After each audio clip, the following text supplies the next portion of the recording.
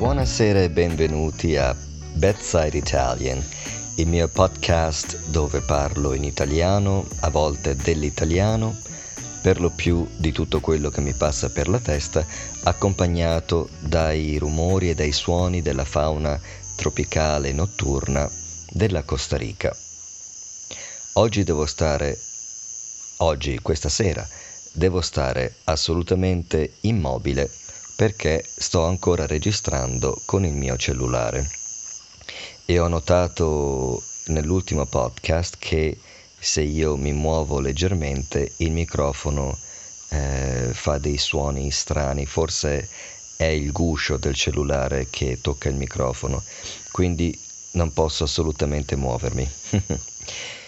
Ad ogni modo, volevo fare un podcast ancora una volta sui miei ascoltatori, perché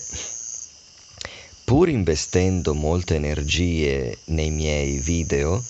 dove insegno o parlo dei vari aspetti dell'italiano o dell'inglese o dello spagnolo, che sono le 3 lingue che insegno, non so se sentite che c'è un grillo supersonico che non mi sta facilitando il lavoro. Però purtroppo non posso farci niente e infatti questa è la ragione per cui ho iniziato a fare questo podcast, cercando di convertire un problema in una soluzione. Certo che però questo grillo è proprio forte, non è neanche intermittente, è un rumore persistente e molto forte. Una volta ne avevo uno in camera. Figuratevi il volume, era un rumore assordante e alla fine lo abbiamo trovato dietro al modem o al router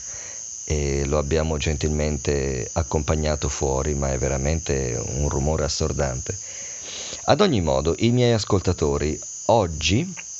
ho appena dato, qualche ora fa, ho avuto una lezione con uno studente di italiano che non è tra i miei,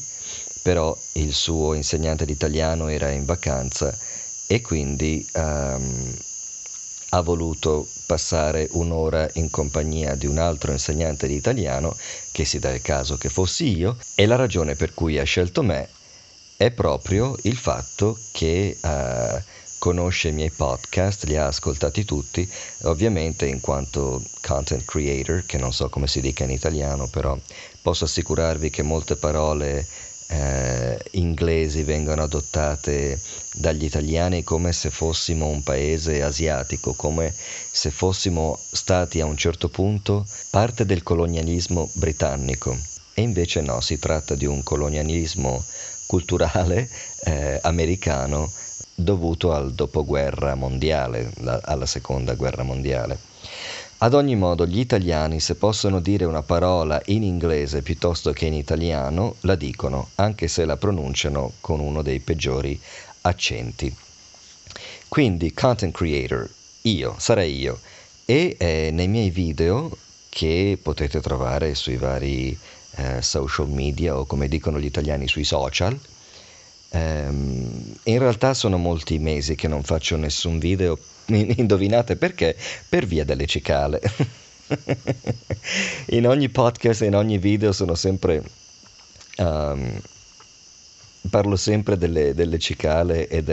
di quanto siano inconvenienti, però è un dato di fatto. Almeno fino a maggio, fino a quando inizia a piovere, le cicali saranno un aspetto molto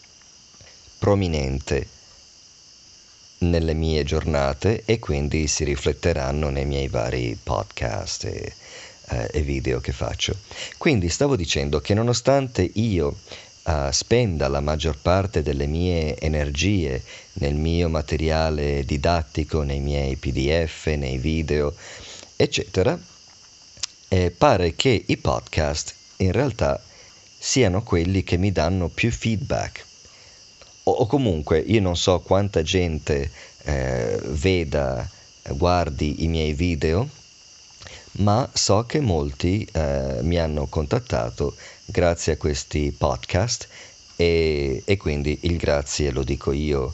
a voi, e quindi ovviamente sono molto grato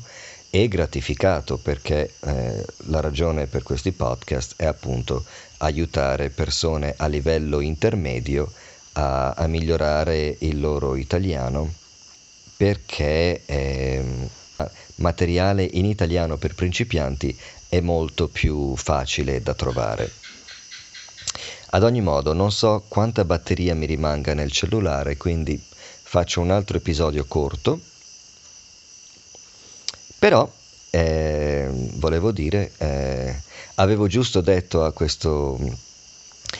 persona che avrei fatto un podcast in suo onore, quindi se mi senti, ciao Kevin, e a tutti voi auguro la buonanotte.